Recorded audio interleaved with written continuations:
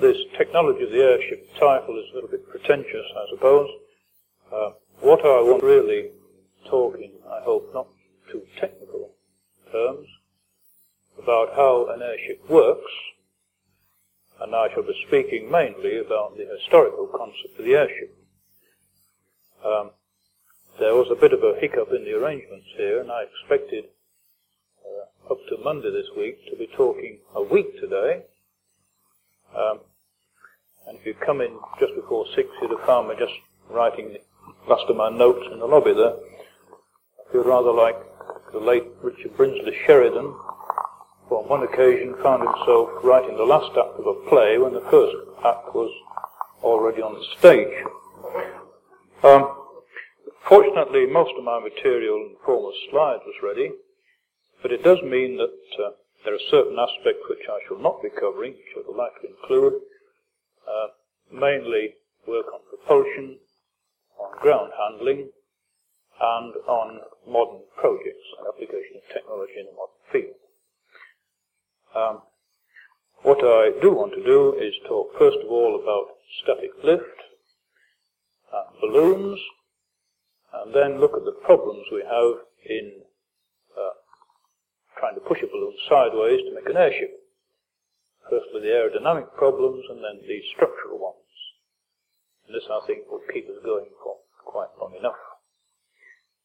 Well, if we can start with the first slide, this is Archimedes. Archimedes, you recall, said that when a body is immersed in water, the loss in weight is proportional to the weight of water displaced. This applies in all fluids. And on the left there we have a solid body. The upthrust is the density of the fluid times the displaced volume, and the body weight I've called W0, so the net lift will be the difference between the two. Well, this is of no interest to us whatever, but if we have a hollow body containing a second fluid of density ρ1 there, then the total weight of the thing, the original W0, becomes W plus the internal density times the volume, assuming that the wall is thin, so that the volume of the wall itself is negligible. And then you can show that the lift has the expression in the box up there. The gross lift is the volume times the difference between the inside and outside densities, and the net lift, of course, is that less the weight of the container. Now, armed with this magic formula, we can deal with all kinds of systems.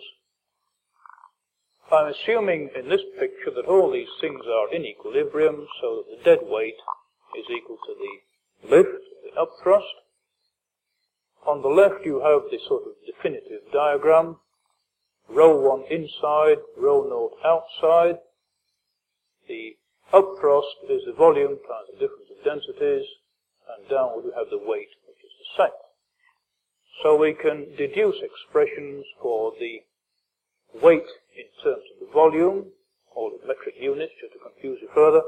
And if we start with the submarine there, we've got air inside with a density of 1.226 kilograms a cubic meter, water outside 1,026. So the weight is 1,025 pounds of volume. This means, for instance, that if you've got a submarine which you could represent as something 150 meters long, 10 meters diameter, you've got a weight, an available weight of 12,000 tons, which is just as well because you've got to have a shell heavy enough to resist the very large external pressure.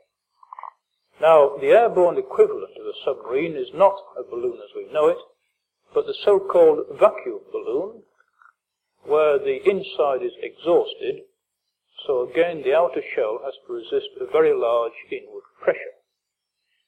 So you've got 0 density inside, 1.226 outside, and if you wanted to make a vacuum balloon of the same size as the submarine we talked about, then it would have to weigh no more than 10 tons against the 12,000 for the submarine. And this is what really prevents us from doing it. The idea has been proposed many times, but even with the most modern materials and techniques, I don't think you could make a vessel capable of carrying a vacuum and sustaining atmospheric pressure outside and still light enough to float in air. And if you did, the payload would be so small that there's really no point in doing it, when we can do it so much more easily by the conventional gas balloon, which you have on the top, a hydrogen-filled one in the middle there, density of hydrogen 0.085 kilograms cubic meter, and this gives you an available weight of 1.14 times the volume, which is very close to the 1.23 you get for a total vacuum. So if you could get a total vacuum, you're not really gaining all that much. Helium is 1.06, of course helium is slightly more dense than hydrogen. Hot air at the top at 100 degrees centigrade, you can get 0.28 kilograms per cubic meter of the contained volume. 100 is about the highest practical temperature you can use. If you could get it to 200, you could get 0.48, which is still a long way below the efficiency of the normal gases. Now, just to complete the set, so to speak, I've shown down here the French bathyscaphe, because it's the only system I know of which is a true underwater analogy of a gas balloon. Here, instead of having a very heavy shell sustaining out of pressure like the submarine, you have a thin-walled shell containing petrol, which is virtually incompressible, so that the pressure difference across the shell is small. And this is just the same as the hydrogen balloon containing hydrogen in order to reduce the pressure differential. It's used for carrying deep-sea diving spheres, and with petrol about 700 kilograms a cubic meter, it gives you 326 kilograms per unit of volume. Well, let's forget about these underwater things, a flash in the pan anyway, and the vacuum balloon, although in passing we might have a look at Delana's idea for this in 1670, which used 4 exhausted copper spheres. They'd have had to be about 2 thou thick to sustain even their own weight, and he realized that there was something wrong with it, but he wasn't quite sure what. Now, we said that there's a formula for the lift of a gas bag, volume times the difference in densities. Well, we get in a bit of a quandary when we try and work out exactly how this force is applied to the container. This picture shows a sealed, weightless gas bag, partially inflated and completely flexible. Now, you have gas inside, which is less dense than the atmosphere, and the atmosphere outside. And the blue graph on the right here represents a graph of pressure. This line up here is the atmospheric pressure outside. Now, you see the pressure decreases as you go up, and the rate at which the pressure decreases is proportional to the density. So if you accept that at this level here, the internal and external pressures are the same, then when you rise above this level, the pressure falls off more rapidly outside than it does inside, because the density of the gas inside is smaller. So by the time you get to the top of the bag, you've got a pressure differential, a slightly higher pressure inside than outside. And if you take this triangle as representing the differential, and you wrap it around the inside of the container, then you can see that the resultant effect will be firstly to produce a lift, which you can show is equal to your volume times the difference in densities, and secondly to provide enough pressure to keep the bag in shape. This pressure difference is very small. If you have a hydrogen balloon 30 meters high, then the pressure difference at the top is 34 kilograms a square meter, or about 1/20th of a pound a square inch. But this is nevertheless sufficient to keep a gas balloon in shape in static conditions. Now suppose we take this gadget and we take it up through the atmosphere and see what happens to it. Starting at the bottom here, the blue sweep again represents atmospheric pressure, and the curves grafted on the outside represent the change of internal pressure. So it's simply the same diagram repeated again and again at different altitudes. Now, as we go up, atmospheric density decreases, so the pressure gradient decreases, these lines become more nearly vertical, and the same thing happens inside, the internal density decreases, so the sharp end of these triangles gets sharper. That's not too technical. But at the same time, the gas bag expands because of the decreasing outside pressure, so the depth here becomes greater. So you find that the pressure at the top of the triangle doesn't alter a great deal, and in fact it adjusts itself so that the lift remains constant. Provided that the temperature inside and outside remains the same, then the lift of this flexible gas bag will be exactly the same from sea level right up to the so-called pressure height, at which it is unable to expand anymore. If the gas bag is forced beyond this height, then there will be no occasion for it to expand further, and the gas inside will not be able to expand. It will therefore escape. So you will have to vent gas to rise above the pressure height. And if you then come down again, having lost gas, then when you're back to your former pressure height, the gas bag will be partially collapsed, and the lift will be less than it was in this case. What you've done in effect is push up your pressure height by venting gas. Now, if you look at the characteristics of helium in a gas bag, I'm assuming that the helium is contaminated with 5% air, partly to be realistic and partly because it gives us a very nice round figure of 1 kilogram per cubic meter for the lift of helium at sea level. Here is the pressure height, and that represents the height to which you can lift this figure here, kilograms per cubic meter. So if you had a gas bag with a nominal volume, an expanded volume of say 1,000 cubic meters, then you could lift 0.8 times 1,000, that's 800 kilograms, 0.8 of a ton, up to this height. If you want to go higher, you've got to start off with less gas in, so that you have more room to expand up to your pressure height. So 700 kilograms you could take up to here. This is in the international standard atmosphere. So for example, for 0.8 you get up to 2,200 meters, for 0.7 you get to 3,600. Now we had a sort of a cycle on the diagram before. If we start out with an inflation fraction at sea level of 0.8 and shoot it up to 2,200 and then force it up to this height here and then take it down to sea level again, we will find first of all that the inflation fraction has dropped from 0.8 to 0.7, in other words we've lost 0.1 of our nominal volume in gas, and secondly the lift has decreased from 800 to 700 kilograms. But the essential thing, I think, is that the lift does remain constant from sea level to the pressure height. Now, temperature effects, obviously important. There are two kinds of temperature effects.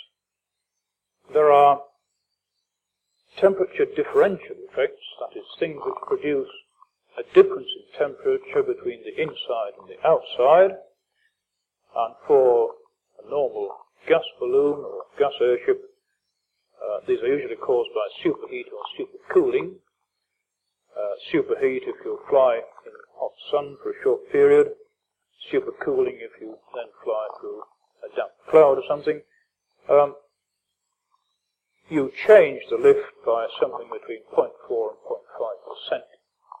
for every degree centigrade of temperature difference between the inside and the outside. But I don't want to dwell on that. It's usually a temporary effect which you trim out, flying nose up or nose down. The rather more important thing is climatic temperature effects. There is a saying that you lose lift as the temperature rises. This is not entirely true. It's a sort of a half-truth, which I think needs a bit more explanation. Here's the same graph as we had before, pressure height against the lift per unit nominal volume, V naught is volume to sea level. The three lines here all represent inflation factors of 0.7 at sea level. When the atmosphere is cold, this is the ISA curve which we had before. If we drop the temperature by 30 degrees centigrade, then we can take the same lift to a greater pressure height. If we increase the temperature, we can take the same lift to a lower pressure height. And what this means is that a rise in temperature brings down your pressure height. So if you start, for example, in ISA with the inflation fraction of 0.7, then your pressure height will be 3,700 meters. And if you then fly towards a tropical climate, keeping the internal and external temperatures the same, you'll find that by the time the temperature's gone up by 30 degrees centigrade, your pressure height will have come down to 3,100, that is, it's taken 600 meters off. But your lift will be exactly the same, provided you remain below the pressure height. The only effect is that you may have to drop your altitude towards the end of the trip as your atmospheric temperature increases. So it's not exactly true to say quite simply that you lose lift as temperature rises. If, of course, you set up with an inflation fraction of 0.9, then you would have an initial pressure height of 1,000 meters, and you'd have to fly underground to get to the journey at plus 30 degrees centigrade. Well, let's just have a quick look at the standard types of balloon. This sketch shows typical sizes for two-man balloons. On the left is a hot air balloon. Hot air, as was seen, is rather inefficient as a lifting agent. It only gives you about a quarter of the lift of helium, with a differential of 100 degrees centigrade. You control the altitude up and down by turning the flame of the propane burner on and off. A noisy business. Its real disadvantage, apart from the big size you need, is that there's no residual lift. When the fire goes out, you come down, and if you're a long way up when the fire goes out, you come down and spin rapidly. The gas balloon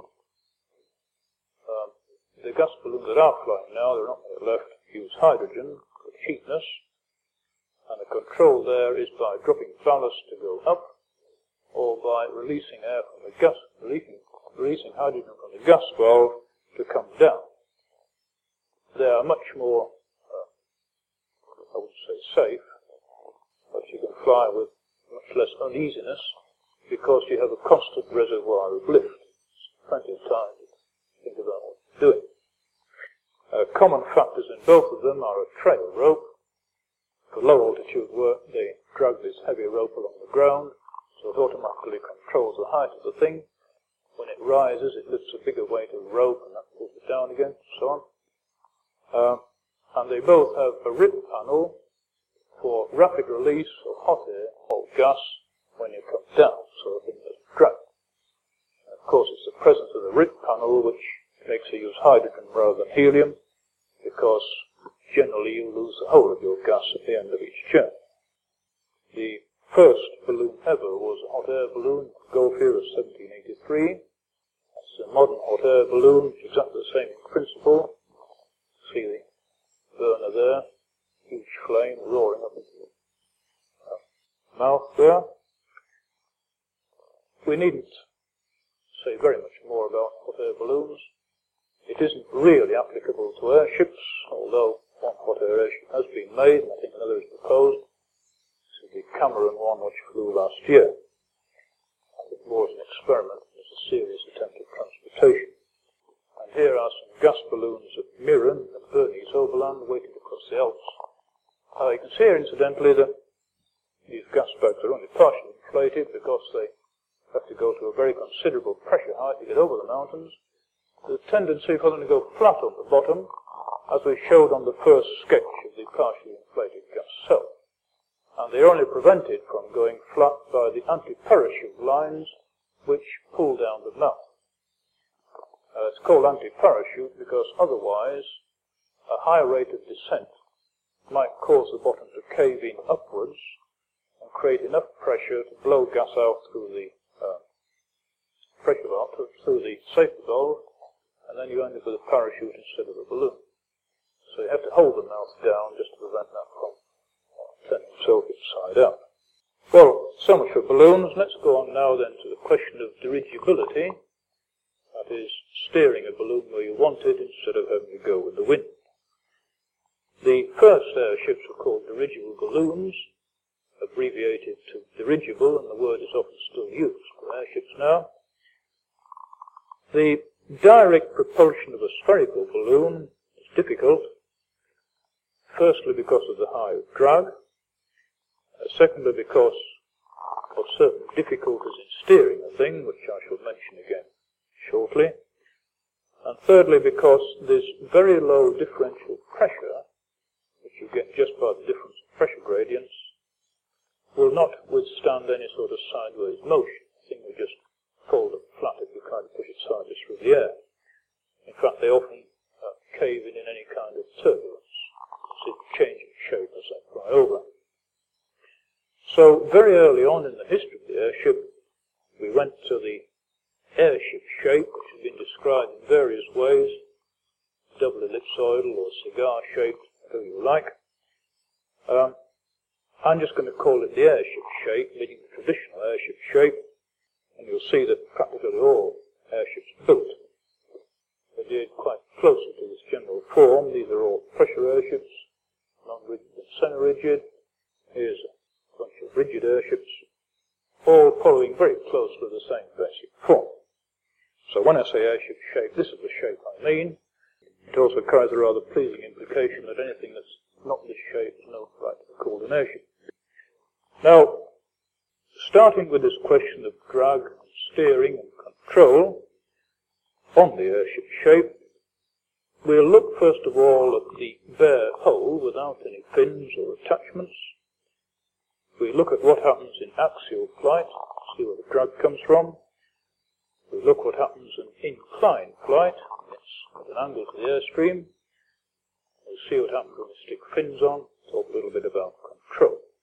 If we begin talking about drag, first of all, we've got a bare hull with nothing else stuck on it. It's moving along its own axis quite steadily, and the drag which you get has two sources. First of all, a so-called form drag, which arises from the pressure distribution on the outside skin. And secondly, there's the skin friction drag, due to various carryings on in the boundary layer. I'm going to talk about these two as though they were separable. In fact, they are not. But we have to simplify it so that we can get some sort of a picture of what's going on. Now here's our airship shape in axial flight. This shows the pressure distribution on the outer skin. The red bit is inward pressure, and the yellow bit is outward pressure. So you see that you get this outward pressure or suction over most of the length. When you integrate this distribution, at the front you've got a force pushing the nose in, and then the green bit represents the suction over the conical bit, pulling it forward and so on. So all this lot added up would give you the net drag. Now there are three curves here which only really differ towards the back end. The broken curve at the top, which I call ideal, refers to the analytical curve which you get on the basis of the so-called ideal fluid.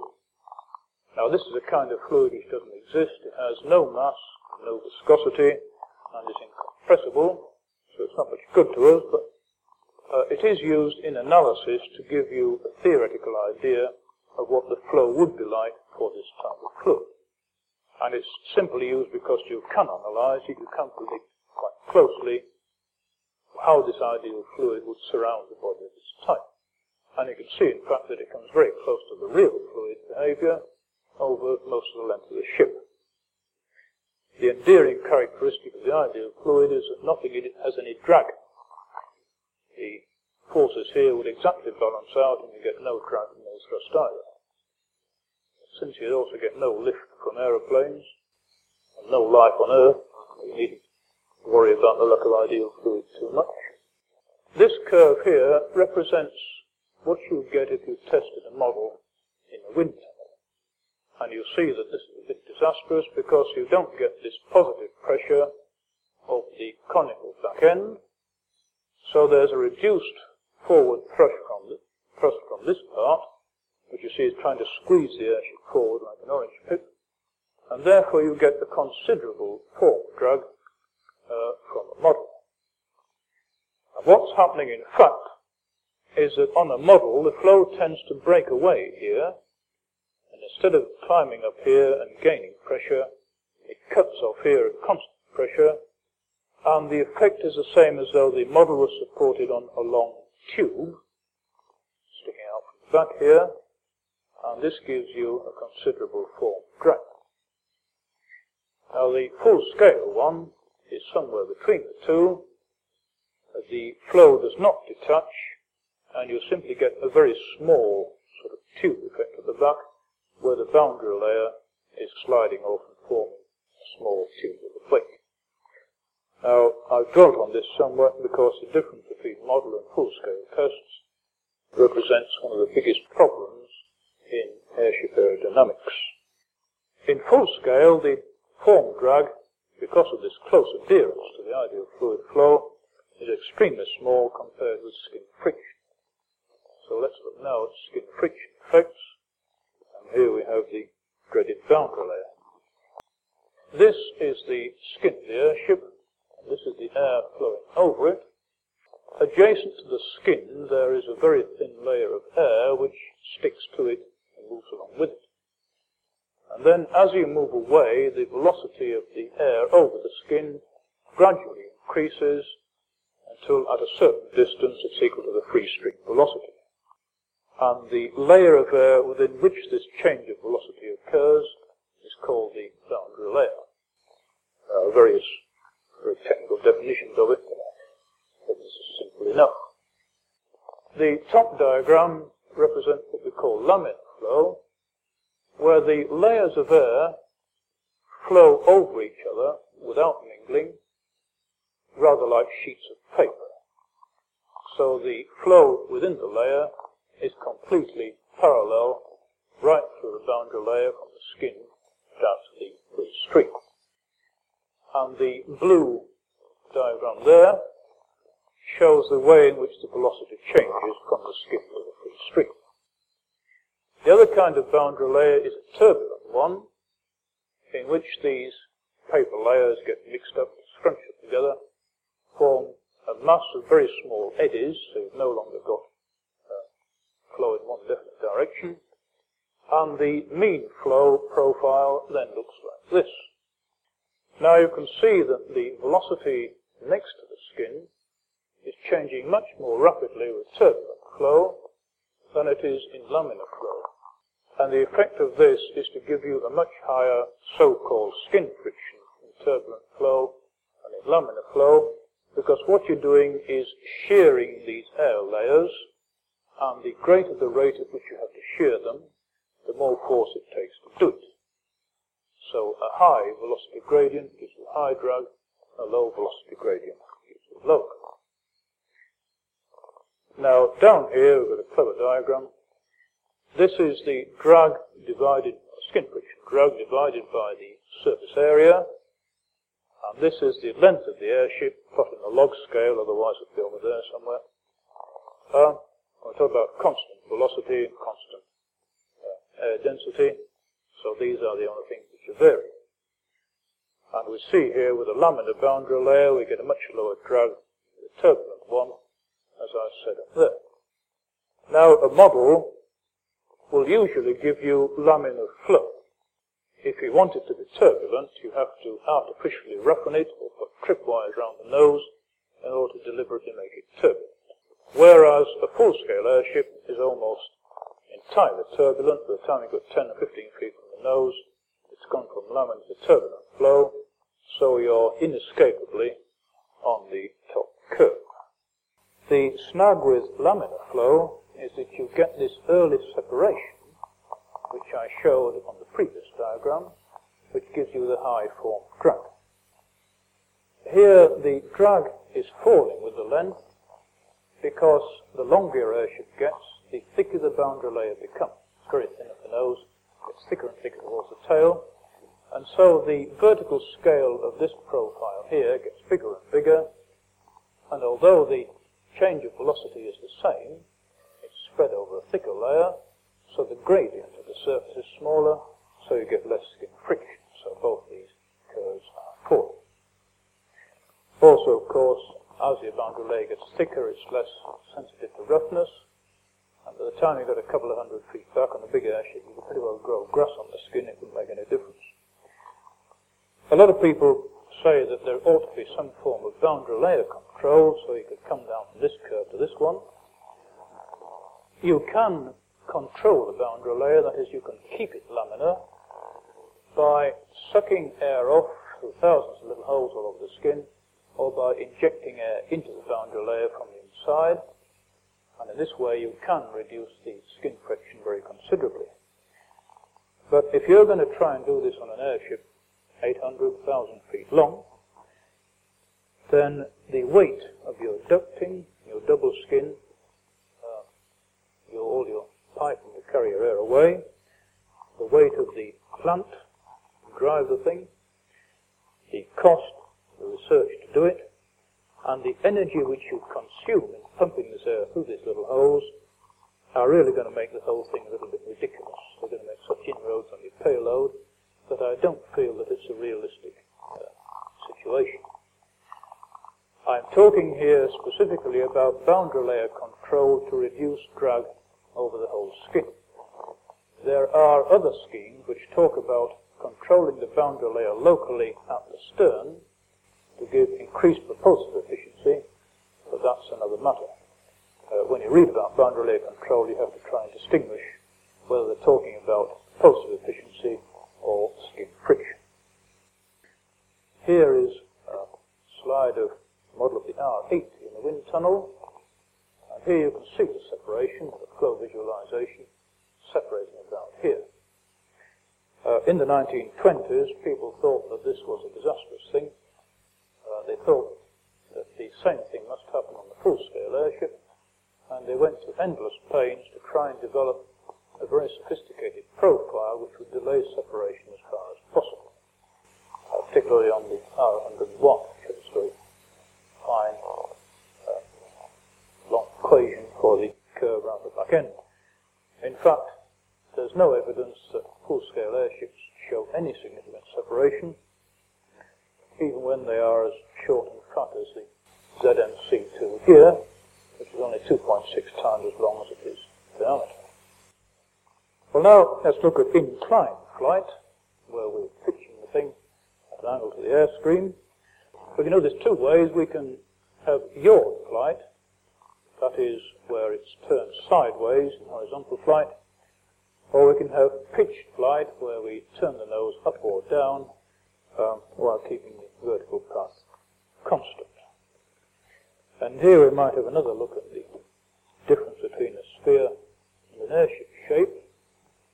In both cases, we're trying to make the thing turn a corner. At the top, F is the aerodynamic force, and T is the thrust. Somehow we have managed to turn the sphere so that the thrust is in this direction, but the aerodynamic force is still just the air resistance, which acts in the opposite sense to the way the sphere is going and can't act in any other direction.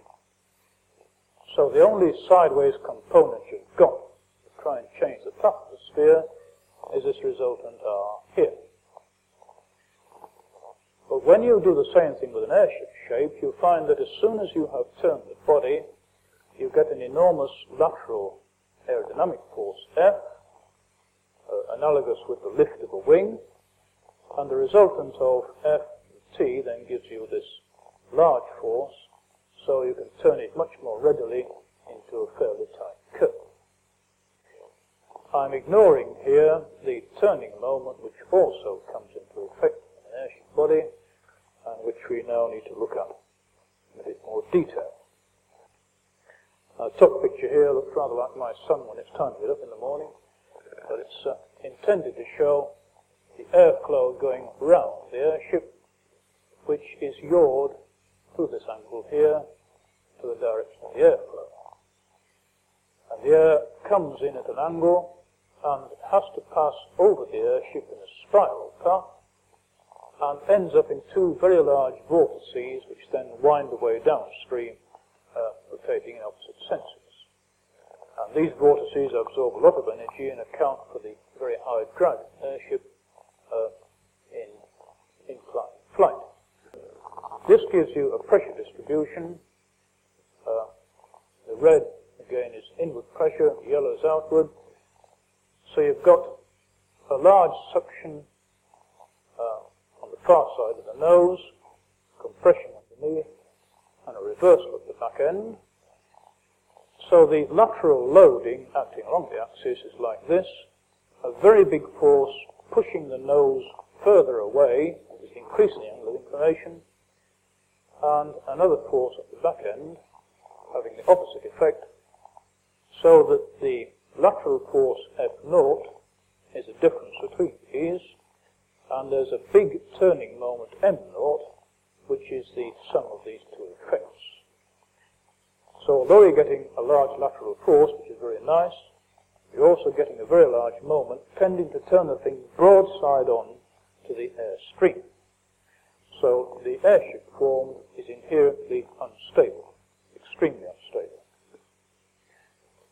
If you want to do anything about it, you have to put on a fin here, so that when it's tilted to the airstream, the fin produces a force R like this.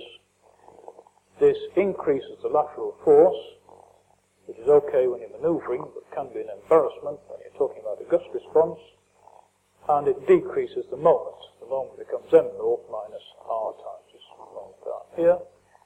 And you can please yourself whether you make the fin big enough to neutralize M0 completely, whether you make the fin smaller, which is called underfinning, so it doesn't quite neutralize M0, or whether you make it so big that you get weathercock stability and the thing flies back into its original path as soon as it's been disturbed.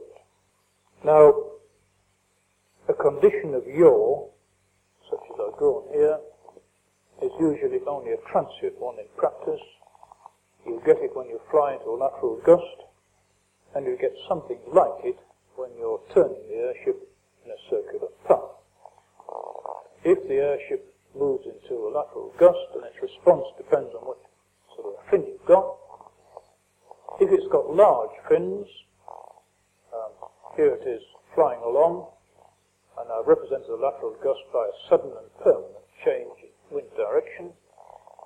If it's got large fins, then gradually it will weathercock into the new direction of the wind. If it has small fins, insufficient to overcome the aerodynamic moment, it will gradually turn broadside onto the wind.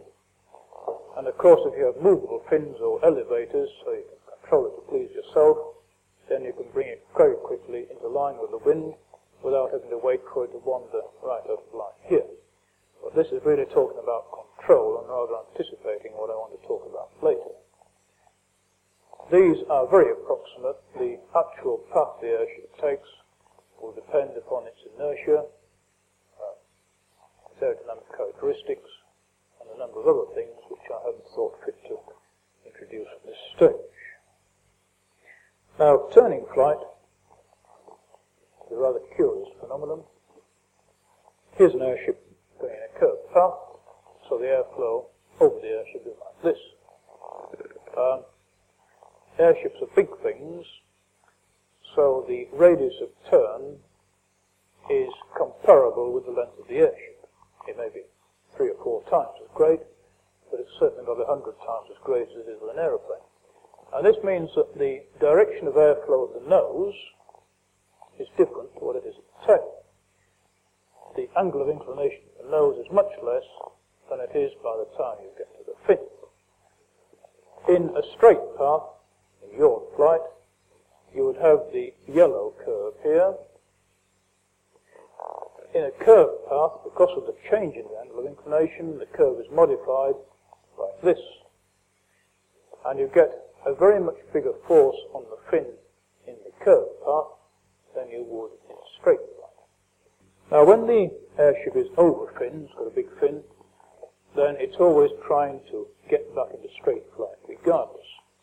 When it's under-finned, you have a rather curious effect, because the tighter the turn you're trying to put it into, the more powerful the fin becomes. So an airship which is under-finned in straight flight becomes over-finned if you turn beyond a certain radius.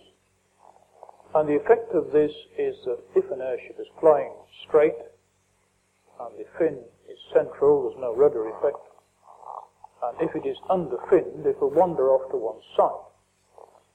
And if it's left to itself, it will wander into a curve of fixed radius. And it will go round and round in this curve until you do something about it. The more under-finned it is, the tighter the radius of the curve will be. If you want to turn more tightly, you've got to apply a rudder as shown here. If you want to straighten it out, you've got to apply opposite rudder. So an under-finned airship will tend to fly in a circle of fixed radius. Now, when we talk about pitch flight with the nose up or down, then you've got the same effects as in yaw flight, but you've got the additional problem of weight and thrust. Because very often the thrust line, could we focus up please? Very often the thrust line is below the axis of the airship. Firstly, to give you access to the engine, secondly, to keep the centre of gravity low. So the thrust is trying to push the nose up all the time. But forgetting that for the moment, the other thing is the effect of the weight. You've got a centre of buoyancy up here, where your lift is acting, and down here you've got the centre of gravity, and the distance between them is analogous with the metacentric height which you have in a ship. And it gives you a sort of a pendulum effect. The bigger this height is, then the more the airship resists being tilted from its equilibrium position. Now, in early ships, this was made use of to give you pendulum stability and also control. If you wanted the ship to go up, you had no horizontal fins or elevators. You would move the weight back. And if the airship was stationary, the centre of gravity will be below the centre of buoyancy, and you'll be sitting there with the nose up. You then apply power, and two things happen. First of all, the thrust tends to push the nose up still further, and secondly, the aerodynamic pitching moment, m0, having no fin to take to reduce it, will also tend to push the nose up. And if you're not careful, you get the nose up a hell of a lot further than you intended. And this happened occasionally to Santos Dumont, who used a system on his airships, and he reached some quite amazing angles, something like 45 degrees on some of his trips over Paris. He records these with some astonishment and pride, but doesn't seem to realize what caused it. When you start off with your nose down, of course the opposite thing occurs. The thrust is now opposing the aerodynamic moment, but again, if the thrust is too high, you're liable to swing the thing forward and get the nose up, so m0 acts the other way, and the thing will not come down. Of that we can tell a tale which we'll come to in a moment. Well, the next step, obviously, this is okay for a low-powered airship, but when you're talking about high thrusts and high speeds, and therefore high moments, you need to cut this m0 down to size, which you do by, this is Santos Dumont airship. He had these little weights which he trundled backwards and forwards to get his control of pitch.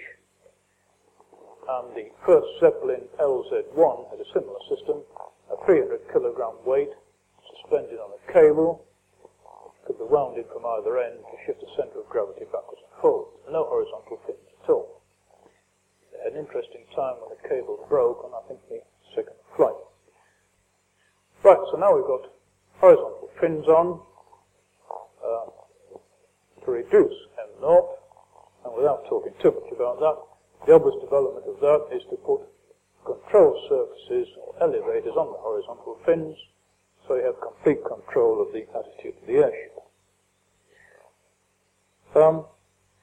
You get some curious effects here, because it was customary to make the airships underfinned in both horizontal and vertical modes. Firstly, because it made them more maneuverable, and secondly, because it reduced structural weight and structural loading in gusts or sudden maneuvers. In other words, they're deliberately making the things unstable, and this seems rather an odd thing to do. But in fact, the response of the big airships to any disturbance was so slow that it was no problem to a helmsman to hold the thing straight. You didn't really notice the slight undulation of path which you had. Now we saw that the thing went into a circle, a horizontal plane. In a vertical plane, it does something rather more complex. If you're flying along axially and the nose gets tilted up for some reason, then the moment M0, which you remember has a residual effect to some of the fin, will try and lift the nose further. And it will lift it until the weight here produces a pendulum moment trying to pull it back again, and the two balance out.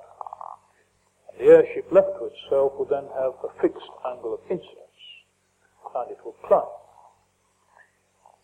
If, to take a rather ridiculous case, there were no metacentric heights, the centre of gravity with the central buoyancy, it would go into a loop of constant radius. Fortunately, we don't have that sort of situation. So the effect of underfinning in a horizontal mode is to produce a steady rate of climb, or if the nose is initially displaced downwards, a steady rate of descent. It gives you a rather odd effect if you're flying along and the airship suddenly becomes heavy, you're flying through a cloud, super cool and something like that, because if it's initially in a horizontal position, it starts to sink, so its motion is nose up relative to the airstream, and the nose lifts. And if it's going fast enough, the nose up will be sufficient to produce more lift than the weight discrepancy, and it will climb. So an airship which becomes heavy will begin to climb spontaneously. And this is something which you have to correct either by slowing down, or by shifting weight, or by putting on a fixed elevator angle. Another curiosity is that of elevator reversal. When you want the airship to climb, you produce up elevator, you turn the elevator up, it produces a downward force on the tail. And this then tilts the airship, the direction as shown here, in order to produce a lift force F0. But you can only tilt the airship as far as the weight will let you. And if you are flying very slowly, then the downward force on the elevator will not be sufficient to produce enough incidence to produce a bigger lift than the original downward force. And to your horror, the airship will then sink steadily when you're trying to make it climb. And you then have to use down elevator to make it rise. At higher speeds, the elevator is more effective, you can get the nose further up, and you can readily overbalance the elevator effect with the lift. It is one of these things which occur particularly on the small blimps, manoeuvring at low speeds. Well, that's enough technology for a bit. Let's look at some pictures, some typical tail surface configurations. This is a bit of an oddball. It's a Labode replica. It was built for the film Chitty Chitty Bang Bang, flown by Anthony Smith and his gang. They found they couldn't get it down. You've got everything against you here. You've got a low thrust line, All you've got in the way of control are these elevators, no horizontal fins, and they would get the thing up in the air, and then as soon as they put power on, the low thrust line will bring the nose up. You'll get a nose up moment tending to move the nose even further, and it wouldn't go fast enough for the elevators to counteract it. So no matter how hard they tried, every time they put power on, the thing climbed. And after repeated attempts, they still had the valve off helium to get it down again. They even tried jacking the whole system 4 feet forward, equivalent to moving the weight on the early airships, but they still couldn't get the thing down. It only flew 2 or 3 times for the filming, and in the end they got rid of it in disgust. That shows the kind of complication you can get with this low thrust line. This is a big French semi-rigid Dupuy de Lome, 1912, I think. And here you see a very elaborate tail configuration. These horizontal surfaces are fixed. The lower one is hinged, so that's your elevator, and 2 large rudders at the sides. And then you have additional wings here, the purpose of which is not particularly clear. Here's an ingenious gadget, V de Paris. Here they have fixed fins which are inflated to avoid the weight of fin structure, and then separate rudder and tail surfaces, elevators, on the frame itself. Here's LZ3, third Zeppelin, it's a bit of everything. Fixed biplane fins, a mass of rudders wedged in between here, and elevators at both ends. So have elevators near the stern, and another setup here near the nose. They are operating at very low speeds, at very low altitudes, and I imagine they began to get trouble with this control reversal which I talked about, so they had to fit elevators forward in order to be able to lift the nose directly, instead of having to wait for the airship to get its nose up and lift dynamically. This forward and aft elevator system was used on a lot of the early Zeppelins. I think all the Dale ships used it right up to the time of the First War. And we've already seen the ZNC-2, here it is again, where they move the control surfaces forward because at large angles of attack they got a weird sort of a helical flow around this tail end, and they never knew what would happen to any tail surface that was in it. So they kept them well forward where the airflow was still reasonably predictable. Now, on the cruciform tail, which we came to regard as standard, there was never a lot of agreement on the question of aerodynamic balance. By aerodynamic balance, I mean shaping the tail surface or mounting it in such a way that you got some kind of aerodynamic moment which was helping you to turn, so as to reduce the helmsman's effort. A lot of surfaces were left unbalanced, even on very large ships, so you had to work really hard to get some deflection when the airship was moving fast. The main object of this was to make it impracticable for the helmsman to overload the airship by inadvertently putting too much rudder on at once. If we look at Zeppelin practice, the earliest ones had kind of balanced rudder. You can't see it very well here, but there is a bridge here, and the hinge line is about here, instead of being just at the front of the surface. So the front of the rudder comes out one way when the back end goes the other, and this produces a turning moment which helps you to turn the rudder out of the stream. But later Zeppelins had completely unbalanced surfaces. Here's the Bodensee, Graf Zeppelin and Hindenburg, hinged at the leading edge, and the helmsman just had to move them by manual effort of cables. Early British ships copied Zeppelin practice. Here's the R-33, and the R-34 is the same. Here you can see these bridges and the hinge line about here, so you did have balanced surfaces. Later on they couldn't make their mind up whether to do it or not. The R-101 had surfaces balanced by horns, projections forward of the hinge line, and the air acting on these forward horns produced a moment again, helping you to turn the rudder and the elevator out of the stream. The R100 had both. The rudders were unbalanced, but the elevators were balanced. They had a projection like the R101. I think they felt it was more important to be able to move the horizontal surfaces quickly, in case of gust alleviation and move close to the ground, than it was to turn quickly in the rudders. Probably the most elaborate form of balance is seen on the Macon here. Sorry, that's the R100 control car. Completely manual operation of these huge control surfaces with these. This is the ferry boat style wheels. This is the rudder. This is the elevator man standing sideways. Now here's the Macon. It has what look like auxiliary wings here and here,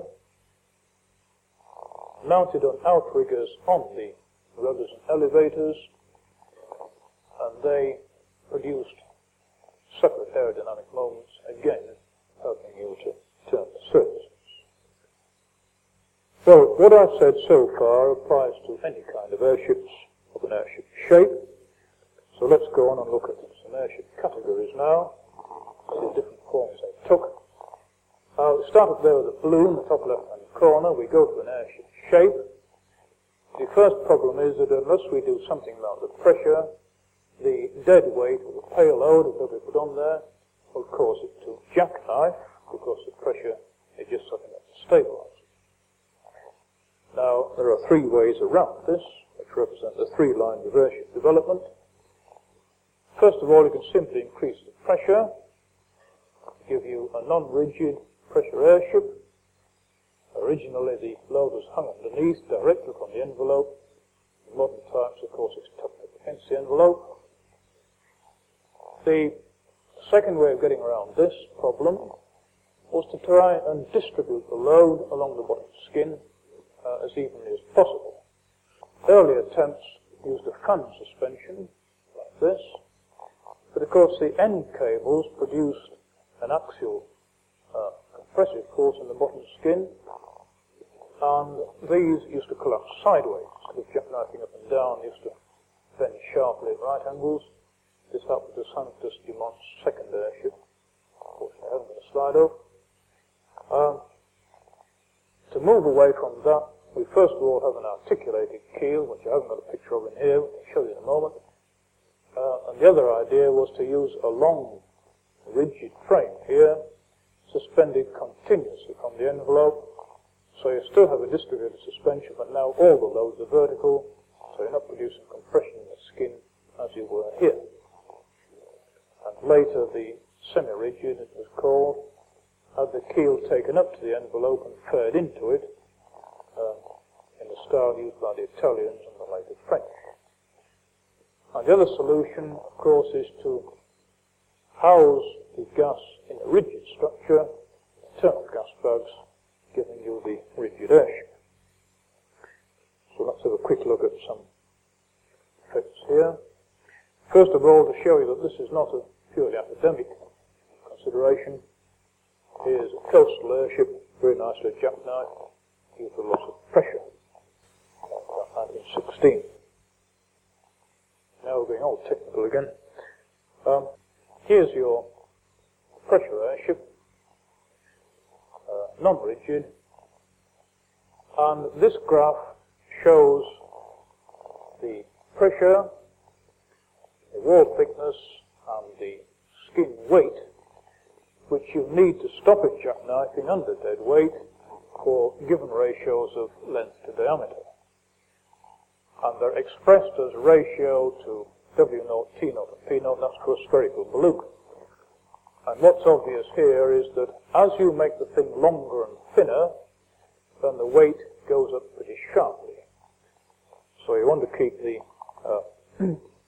non-rigid reasonably short and fat. One of the longest ones I've come across is the French Chalet-Meudon Type T in 1916. Very sophisticated thing, very nicely streamlined car here. with a length-diameter ratio of about 7 to 1, extremely high. ZMC2 at the other extreme was 2.6. Normally you had something about 4 to 1, and then you found that the stabilizing pressure you needed was about 5 pounds a square foot. Now that's just the pressure to stop it folding up when you have the load on. In addition to that, you have dynamic pressure when the thing is going through the air, and this 5 pounds a square foot you find acts on the nose here when you've got a speed of about 70 kilometers an hour, 45 miles an hour. And if you double the speed, then you have 4 times the pressure, you have 20 pounds a square foot on here, at this point here. So if you've only got 5 pounds inside, the nose is going to cave in. Well, rather than pressurize the whole hole to this high pressure, which only acts at one point on the nose, you keep it at your 5 pounds a square foot, and you reinforce the nose with flaps. You see here in the Europa, light alloy tubes coming around from the nose, so that you can keep your overall pressure low, and consequently the skin. Here's cross-section for a typical non-rigid. Because the pressure is low, the thing will try and go pear-shaped. And to prevent this, we have what we call catenary curtains, that is, curtains of suspension cables coming down here from the top onto the load. The other thing you see here is the pair of ballonets, air balloons, which we use to control the pressure. If we're talking about a differential of 5 pounds a square foot, we've got to keep that 5 regardless as the airship goes up and down. We're no longer open to atmosphere. We can no longer have half of it flopping loose as we could with a balloon. The thing has got to be sealed and it's got to be kept at the 5 pounds. Now the way it's done is to feed air into these flexible air balloons at the required differential of 5 pounds. And normally this is done by simply connecting them to an air scoop, picking up the slipstream behind the propeller, and the stagnation pressure is sufficient to give you the stabilizing pressure. As your altitude increases, then the air ballonets collapse, and your pressure height is reached when they are completely flat, there's no air in the top. And as you come down, they blow up again. You can also, by valving air to one or the other, shift the center of buoyancy backward here or forward here to give you some pitching trim control. So the system is a little bit too slow to use it for actual maneuvering. Here's a 1916 Zero showing you the air scoop. And here's the Europa, still using the old air scoops, trim propellers and fin scoops, which you can see up there. And here's the inside of a Goodyear K ship of about 1940, showing these catenary curtains with the suspension cables. There's a diminishing return on payload with size for non-rigid airship, and the biggest one ever built was a ZPG-3W, 43,000 cubic meters, 1.5 million cubic feet, of 1958. The sort of size you see around now, the Europa, the Goodyear ships in America, and the German WDO ship here, is about 6,000 cubic meters, 200,000. We're talking now about semi-rigids, and you remember the case we had with the pan suspension rippling the bottom skin. One solution to this, used on a lot of early Italian ships, was this articulated keel, the idea of which is simply to carry the compression in the bottom skin and then hang your pan suspension underneath. And quite a lot of small Italian airships were built like this during the First World War. Unfortunately, I haven't come across any photographs.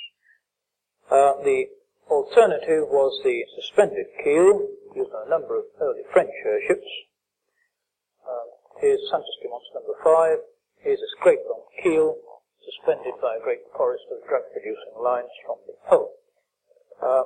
They were rather keen on this idea at the time because they felt that the slim hull gave you less drag than a fat one, something easy to make, and also because their hull materials were not what they have now, and they didn't want to have to use too high a pressure.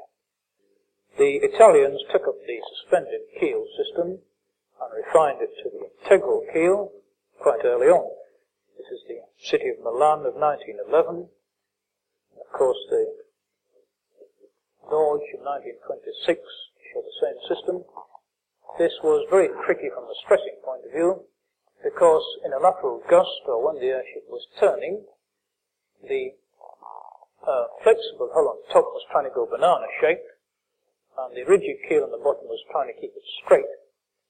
But because it was to one side of it, as far as the gust was concerned, you got a very big twisting effect on the flexible hull, with high stress concentration, which you see they've tried to take out by this wavy attachment here. The patch is stuck on this wavy form. But this did militate against building really big rigids, semi-rigids, and the biggest one was the Roma of 1921, which was about 1 million cubic feet. The French went on with semi-rigids, and I think one of the last ones they built would be this Zodiac naval scout ship of 1931. Very sophisticated thing, very attractive shape. You see in the background this beautiful concrete airship hangar at Orly Airport. I think it's there now. It's really not certain whether a semi-rigid is any good in modern terms. This curve is for the non-rigid, where you have advantages in disposable lift over all other types, up to a certain volume. Then the long curve is the rigid, which comes into its own at very large sizes. And at the times when airships were being built, you could place a category here for semi-rigids, marginally better than either non-rigids or rigids, at a limited range. But in terms of modern design, these curves are going to be shifted about so much that you might have difficulty in making any case for the semi-rigid design at all. Well, let's go on at last then to the rigid airship.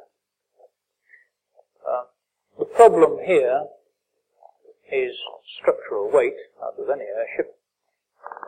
Because you have an extremely diffuse structure, there are no big load concentrations where you can put big fat members and big old load out.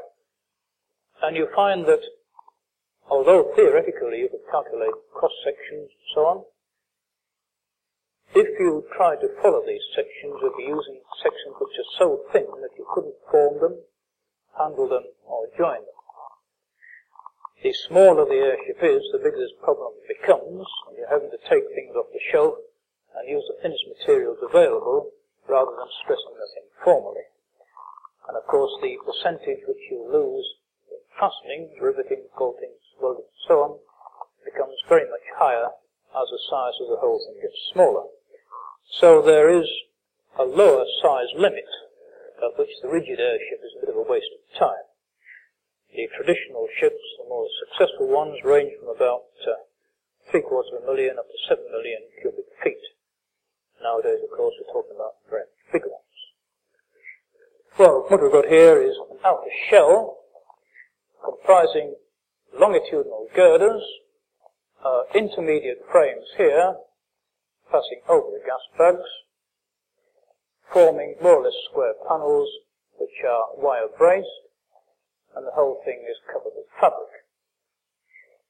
Between the gas bags you have transverse frames, which were mainly wire braced, some of them with stiff rings, as we shall see, and in the bays so produced were the gas bags, which were of linen, sometimes rubberized, sometimes proofed by layers of gold beater skin.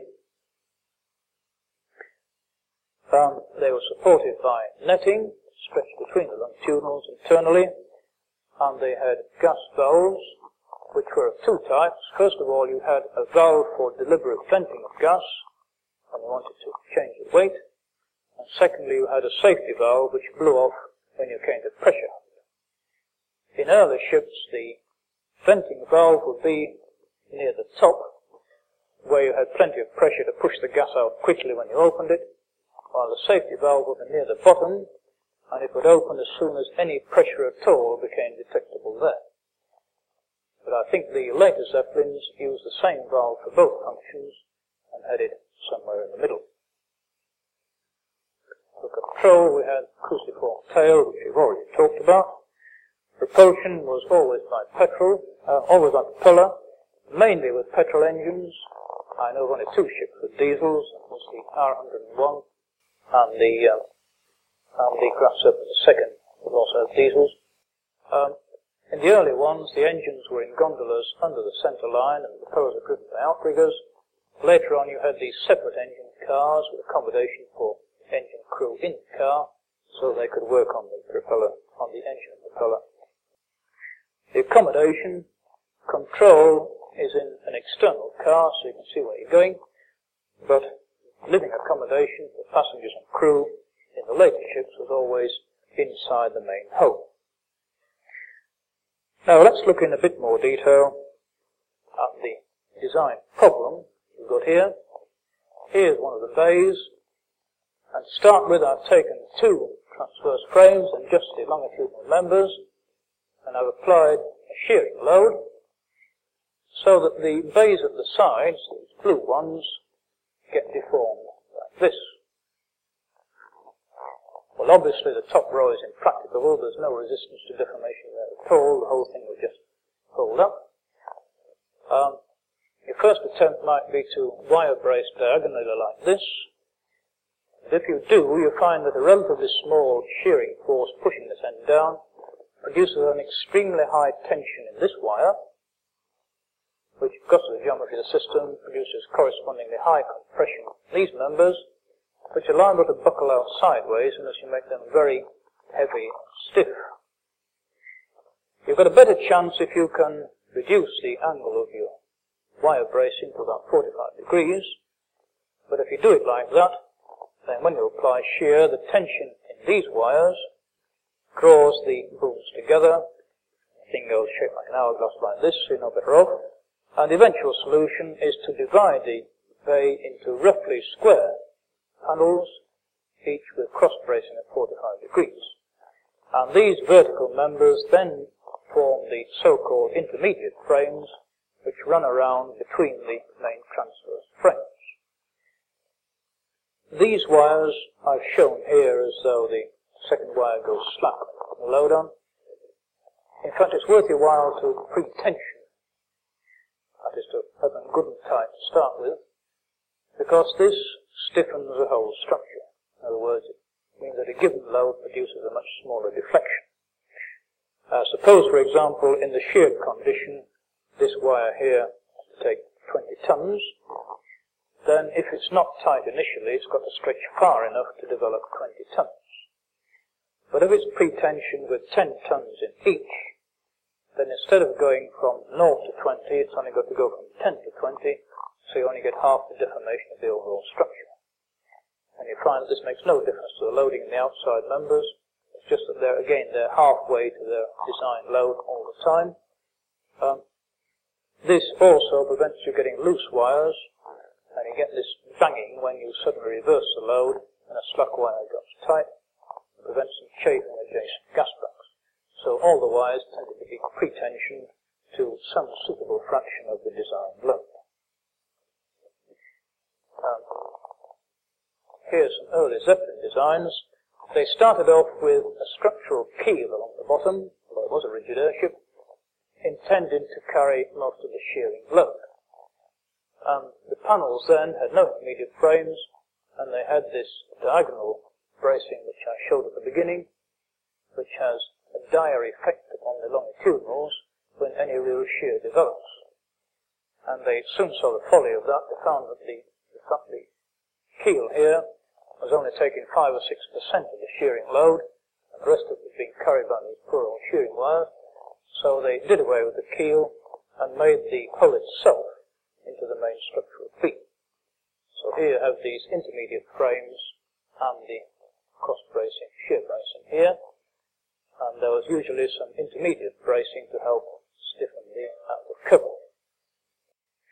Other loads, well, you get a bit of torsion, which again produces panel shear, but you don't get much torsion with the traditional form of airship. You get bending due to the suspended loads, due to the tail loads and manoeuvring, and this puts these longitudinal girders in compression tension. You get the gas pressure trying to varro thing, so that is bending the longitudinal members and also putting the intermediate frames into tension. And you get aerodynamic pressure, which was seen again is mainly outwards, so that also is trying to have a barreling effect. Now, when you examine all the loading cases you can put on an airship, you find that most of the members in the structure at some time or other go into compression.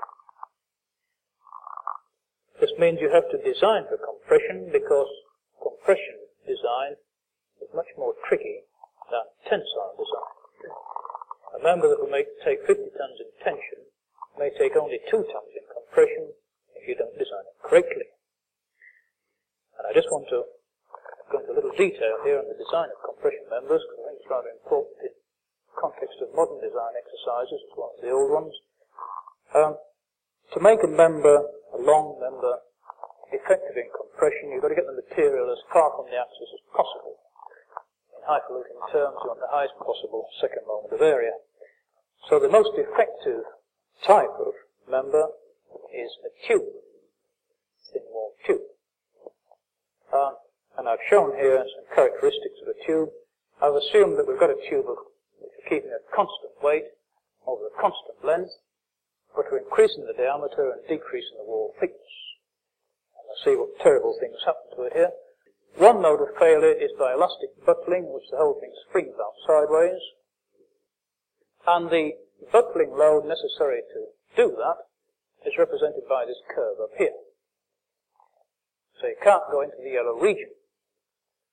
When you get a high diameter and a very small wall thickness, that you're liable to get local buckling, in which the wall first of all dimples and then concertinas.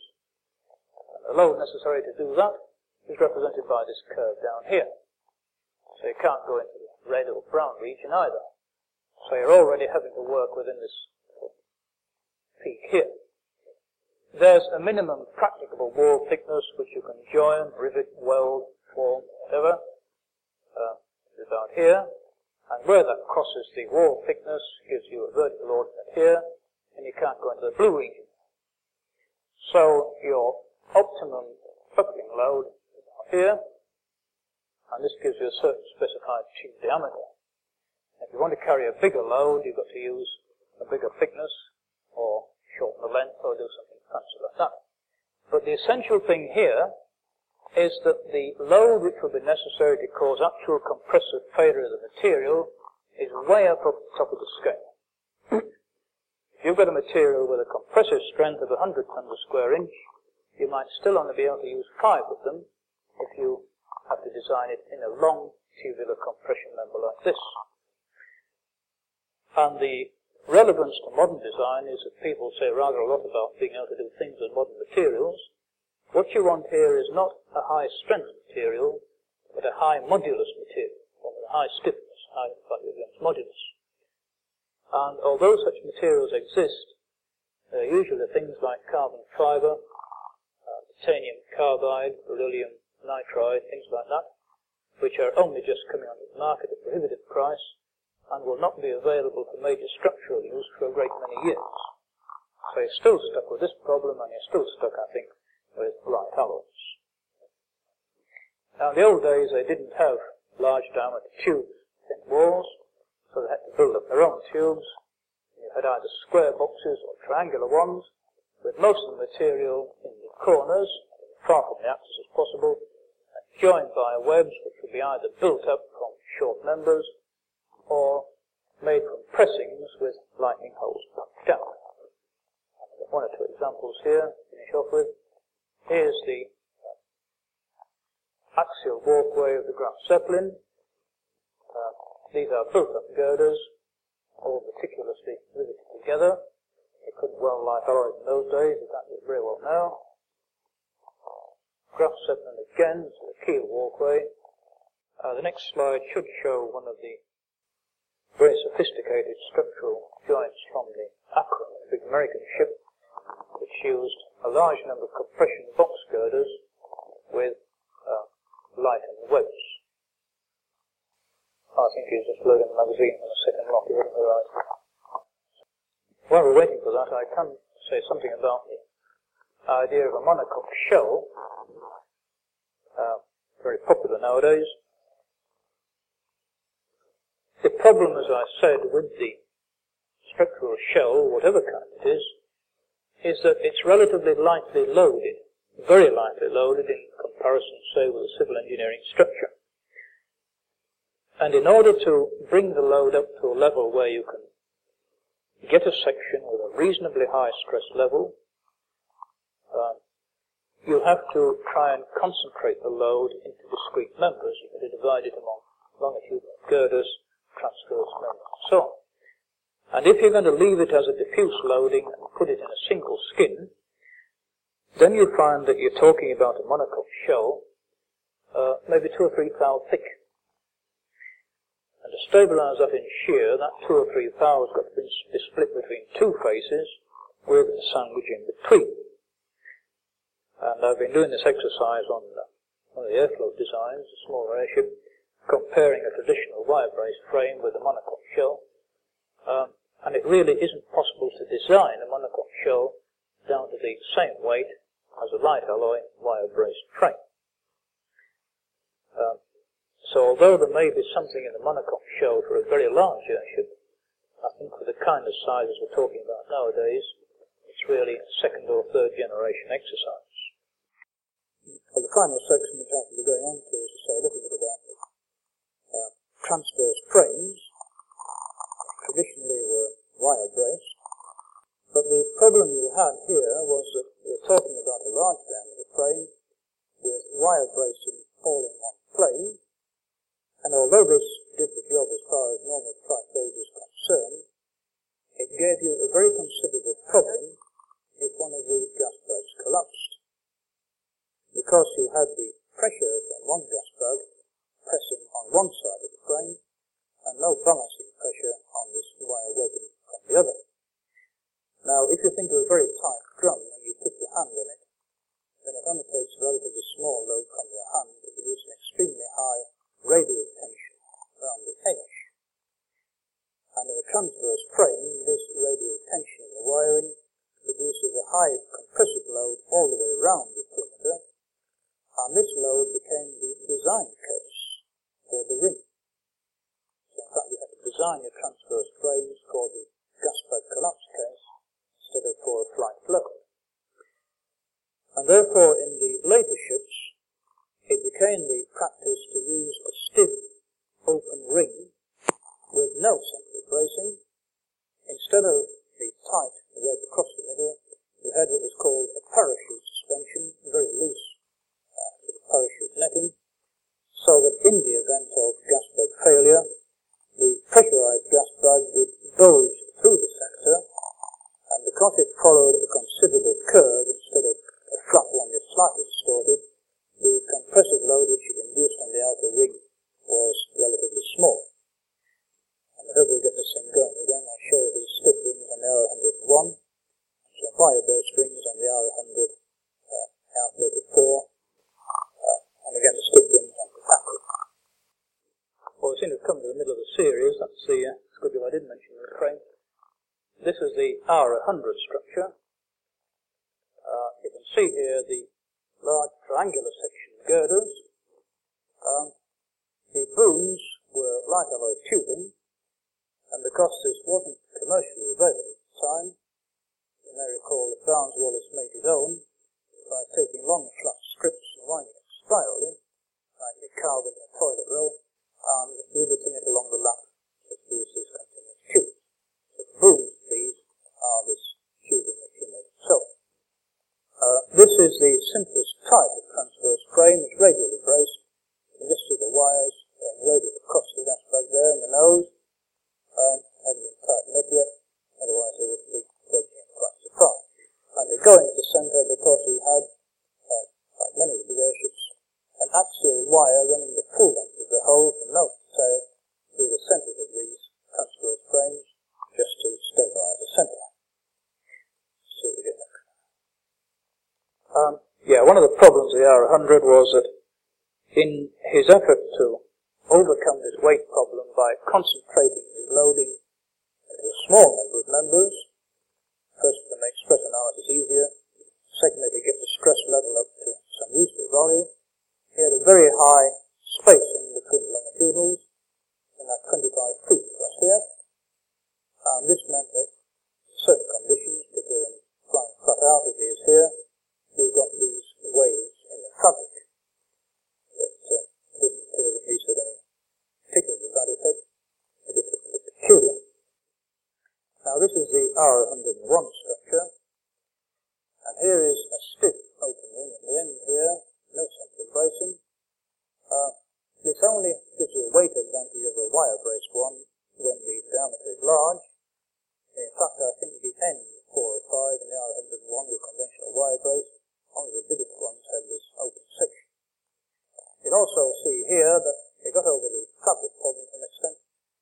These are the main longitudinals carrying the load, and these are reefing girders, very light girders, which could be jacked in and out to adjust the skin tension.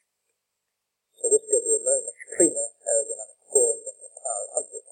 Here's 101, you see that the fabric is good and tight, and it's well supported on the side. Also, they had air vents around here to give you a slight pressure differential. The inside pressure was slightly higher than the outside, and this again was to keep the fabric tight, particularly over the nose area. One of the snags of having a small number of sides on the polygon like the R100 was that in yaw flight, when you were turning, as the airflow wound helically over the airship, it would shed vortices from every corner it came to. So you got a whole mess of small vortices galloping back at the hull, and this gave you considerable drag and tended to mess up the control surface. Here's the R34, which is lost a bit of Akron structure. Here are the intermediate frames along the side of the gas bag. They're about the same weight as the main frame, but they're just not wire-braced. And in here we have, you can see across the face of it, not the radial bracing of the R100, but a rather complex crisscross, which I did have on the diagram, which we seem to have lost. Finally, this is the Akron, one of the most sophisticated airship structures. Here is one of the smaller frames, which are rather complex wire bracing, and here are the stiff main frames over the centre portions, and there were triangular walkways, gangways, here at the top, and some of these frames had lifts running around the top and bottom, so you had access in-flight to all the main parts of the structure on the side. And you still had this intermediate frame here, dividing longitudinals into square panels, wire-braced. So you can really recognise the value of wire-braced. We had 2 more slides, one of Akron structure and one of transferred frames, which we did have lost in the post. Right, well I'm afraid that's all I have. As explained earlier, I was a week later, and I had prepared sections and other things, but maybe we could discuss what I have been talking about, or maybe introduce further topics which you might want to discuss. Thank you. Question and answer session. You have to bear in mind that the R100 was designed to a very tight budget, whereas the R101 had a lot of research money available in terms of those days, and therefore the approaches to design were quite different. I would say that in terms of the technology of the time, the R101 was a far more advanced structure, and certainly used far more elaborate analytical methods. For instance, they used a lot of steel tubing in the structure, welded stainless steel tubing, which Eccleston Pollock did, probably contributed to its overweight to some extent. Whereas in the R100, Wallace had to go for the simplest possible structure. And one of the slides that we lost was an overall view of the R100 structure, of course of preparation. And it looked nothing like the R101 at all. It was the simplest sort of first sketch of a structure you could imagine.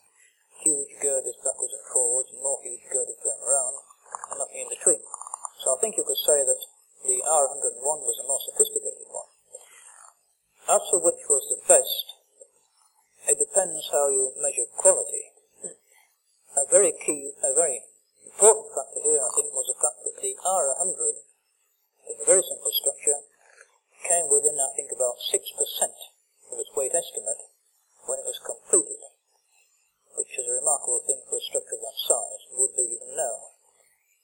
did this by keeping it simple.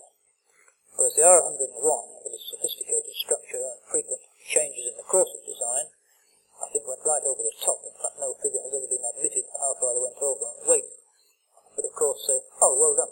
They did have to put a lot of, they had to put an additional bay on the R101 before it finally set up. So I would say the R101 was a more advanced structure, but I think the R100 from the down-to-earth engineering point of view was probably the better one.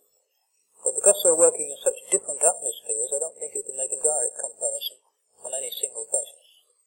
Yes, this is the R100, and you see the very crude appearance of these things. These are all, I forget how many gas bags they have, they're all identical in cross-section. He used one single type of girder throughout for simplicity, which immediately meant that some of it was bound to be overweight because of the load distribution wasn't the same. Triangular things are tubular booms, and you see the thing is already divided by these main members into square panels. He didn't have the light intermediate frames. So the structure was, from a sophisticated point of view, overweight, but from an engineering view, it was a minimum cost structure and required the minimum amount of analysis. Since he didn't have money to spend on sophisticated analysis, this was one of the key factors in the design, and particularly one of the key factors in deciding to use only 16 longitudinal members. Well, we're not sure about the 101. Maybe the less said about it, the better. Certainly the 100 completed its flight across the Atlantic, but it would have needed to fly another 20 or 30 times before it could really be sure of it. It did lose the covering off a fin and lost one of its engines on the way back. I think they used brace rings throughout. Well, a lot of Zeppelins built more airships than anybody else. Almost all their airships were built before 1919. After that, they only built Bodensee, Nordstern, one of the small ones, Graf Zeppelin, Hindenburg, Graf Zeppelin II. That's only 3 big airships. That meant that they didn't have a lot of money for research. So obviously they took the sensible decision to stick with the things they knew rather than experiment. The really forward-looking experiments were the R101. I'd like to say a lot more about the R101 because I think it's a greatly maligned airship, said it's the moment it was the most forward-looking experiment, and the American Akron and Macon, where of course they had military money to spend. They probably represented the kind of airship we would have seen more widely if airship development had continued. Well, we are thinking in terms of a Tyrolean type of skin, sailcloth kind of thing. But obviously we're looking for materials which will not creep, not go slack, and also which are not subject to fatigue. But the two tend to be to some extent mutually exclusive, as we found looking around. But certainly we're thinking in very conventional lines of a textile skin at that time. As I say, we have looked at monocoque shells, and we will look at them again when we get more information, but as a first analysis, they don't look like a very good idea for the first generation shell, not a conventional shell. You're referring now, I think, to the fact that the Santos Dumont airship, for example, was pointed at both ends. Yeah, it's a genuine cigar shape. It's hard to say. The very earliest airships seem to go immediately towards the cigar shape, and I think this was more probably by analogy with boat shapes rather than with any considered theory. I'm just trying to think which were symmetrical and which were not. I think it's quite true that they were the same shape at both ends up to about certainly 1900, even the Zeppelins. The early Zeppelins continued to be parallel right up to the First War, and their only concession to an airship shape was to round off the nose and point the tail. They have probably discovered, with pointed forward shapes, that to get a clean entry, you've got to allow your forward stagnation point to wander around the nose cone. If you try and fix it by having a pointed nose, then at anything except a purely axial condition, you get vortices shed from the tip, and the air strikes at an angle.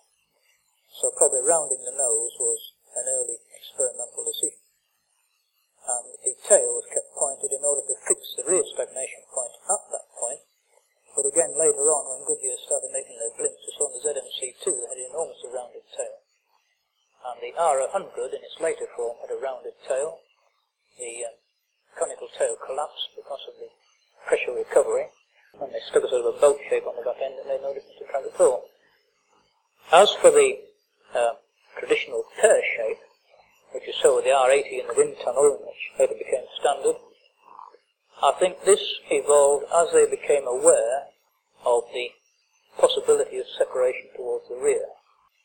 It started with the Zeppelin about 1917, 1918, with a large parallel section with a rounded nose and pointed tail, and gradually as the parallel section disappeared, you began to get more curvature towards the front and less towards the rear. But I wouldn't like to fix a particular date or a particular company or a particular experiment and say this is where they found out that the large radius of curvature towards the rear was more desirable. So I can't really answer that in any detail. Well, the reason why you get a drop in pressure is due to the acceleration of the airflow as it passes round the curve of the nose and back along the major shape.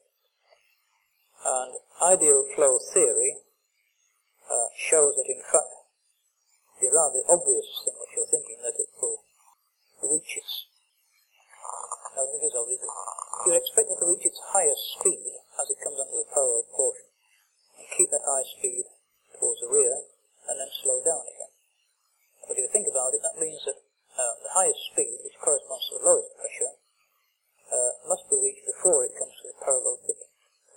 At least the speed corresponding to neutral pressure must be reached before it comes to the parallel dip. Once it's on the parallel section, then it can't change its sign within the parallel length. It has to be where the profile is changing, and not where you've got a parallel section. I haven't thought about this in great detail for many years. I haven't come across any airships that were built using the fore and aft, except the Zeppelins, the early Zeppelins, although forward surfaces have been proposed a number of times. Von Ferrous, for example, in his nuclear airship, proposing forward fins, although I never found out just why he was doing it. Our forward fins are not fins in the strict sense of the term, they are controlled surfaces, as they're fully floating. And they are intended mainly to give you hovering control. This was not such a problem with the old airships because they weren't operating in the same category of work as we were trying to do with the airflow. They didn't have to hover in exactly one place continuously, and they were small enough to be dragged around by a ground crew, shouting different distance. So it's really a function of the job we're doing rather than any overall improvement of aerodynamic efficiency. In fact, it makes it a devil of a job to control at any time when we're not hovering, let's face it. And it requires continuous control and cruising flight under gust conditions. But that's something you've got to face. Well, this is rather a delicate question. Barnes Wallis was very bitterly disappointed in what happened to the R100, because when the 101 crashed, the R100, which was a perfectly sound airship, was dismantled and sold for scrap, allegedly for about £450. And I don't think he's ever got over it. I think this colours all his current attitude towards airships. And I think it would be rather unfair to examine too closely what his attitude is because of this great disappointment which he must have felt. So I wouldn't like to say any more about it. Well, it's a matter of scale. It's a question of Reynolds number, which in very simple terms, if you're testing a model and a full-scale one, in ordinary air at ordinary pressures, then it means the length times velocity has got to be constant to get the same airflow around them both. So if you're testing a 100th scale model, you've got to test it at 100 times the speed of the full-size one in order to get the representative flow picture. And obviously you can't do it meaningfully because in the wind tunnel you start getting compressibility when you're up to 500-600 miles an hour. So you can only test for a full-size one at 5 or 6 miles an hour. If you can build a half-scale model, then you've got a factor of 2. And this is probably pretty good as far as axial flight and maybe steady turning is concerned. But where you're really in trouble is where you're talking about gust conditions. Because a half-scale gust going to full scale gives you a far bigger change of conditions than a half-scale axial flight or turn going to full scale. There's a lot of interesting work done on wind tunnel things before the war, on things like this. I mean, axial flight, they could at least get some sort of idea of what's going on. But turning flight was very tricky, and they did all kinds of things. One thing they did was make a banana-shaped model and fly in a straight wind tunnel to try and reproduce a straight airship in a vent airflow. I think I recall that. And the other thing was to put it on a whirling arm and whiz it round, but again you had to go at very high speed to get anything like a meaningful Reynolds number. And after its first circuit, it was in its own wake, so you could no longer get any sense out of that. Attempts have been made to reproduce lateral gusts by putting a wind tunnel, actually moving the model along a track, and a big hole in the floor and woofing air up through it. And although this can reproduce a gust, the big problem is measuring exactly what condition you've got. And even after that, you've still got to relate it to full-size practical Reynolds number. So it becomes extremely difficult to foresee gust effects or any transient effects on a full-sized airship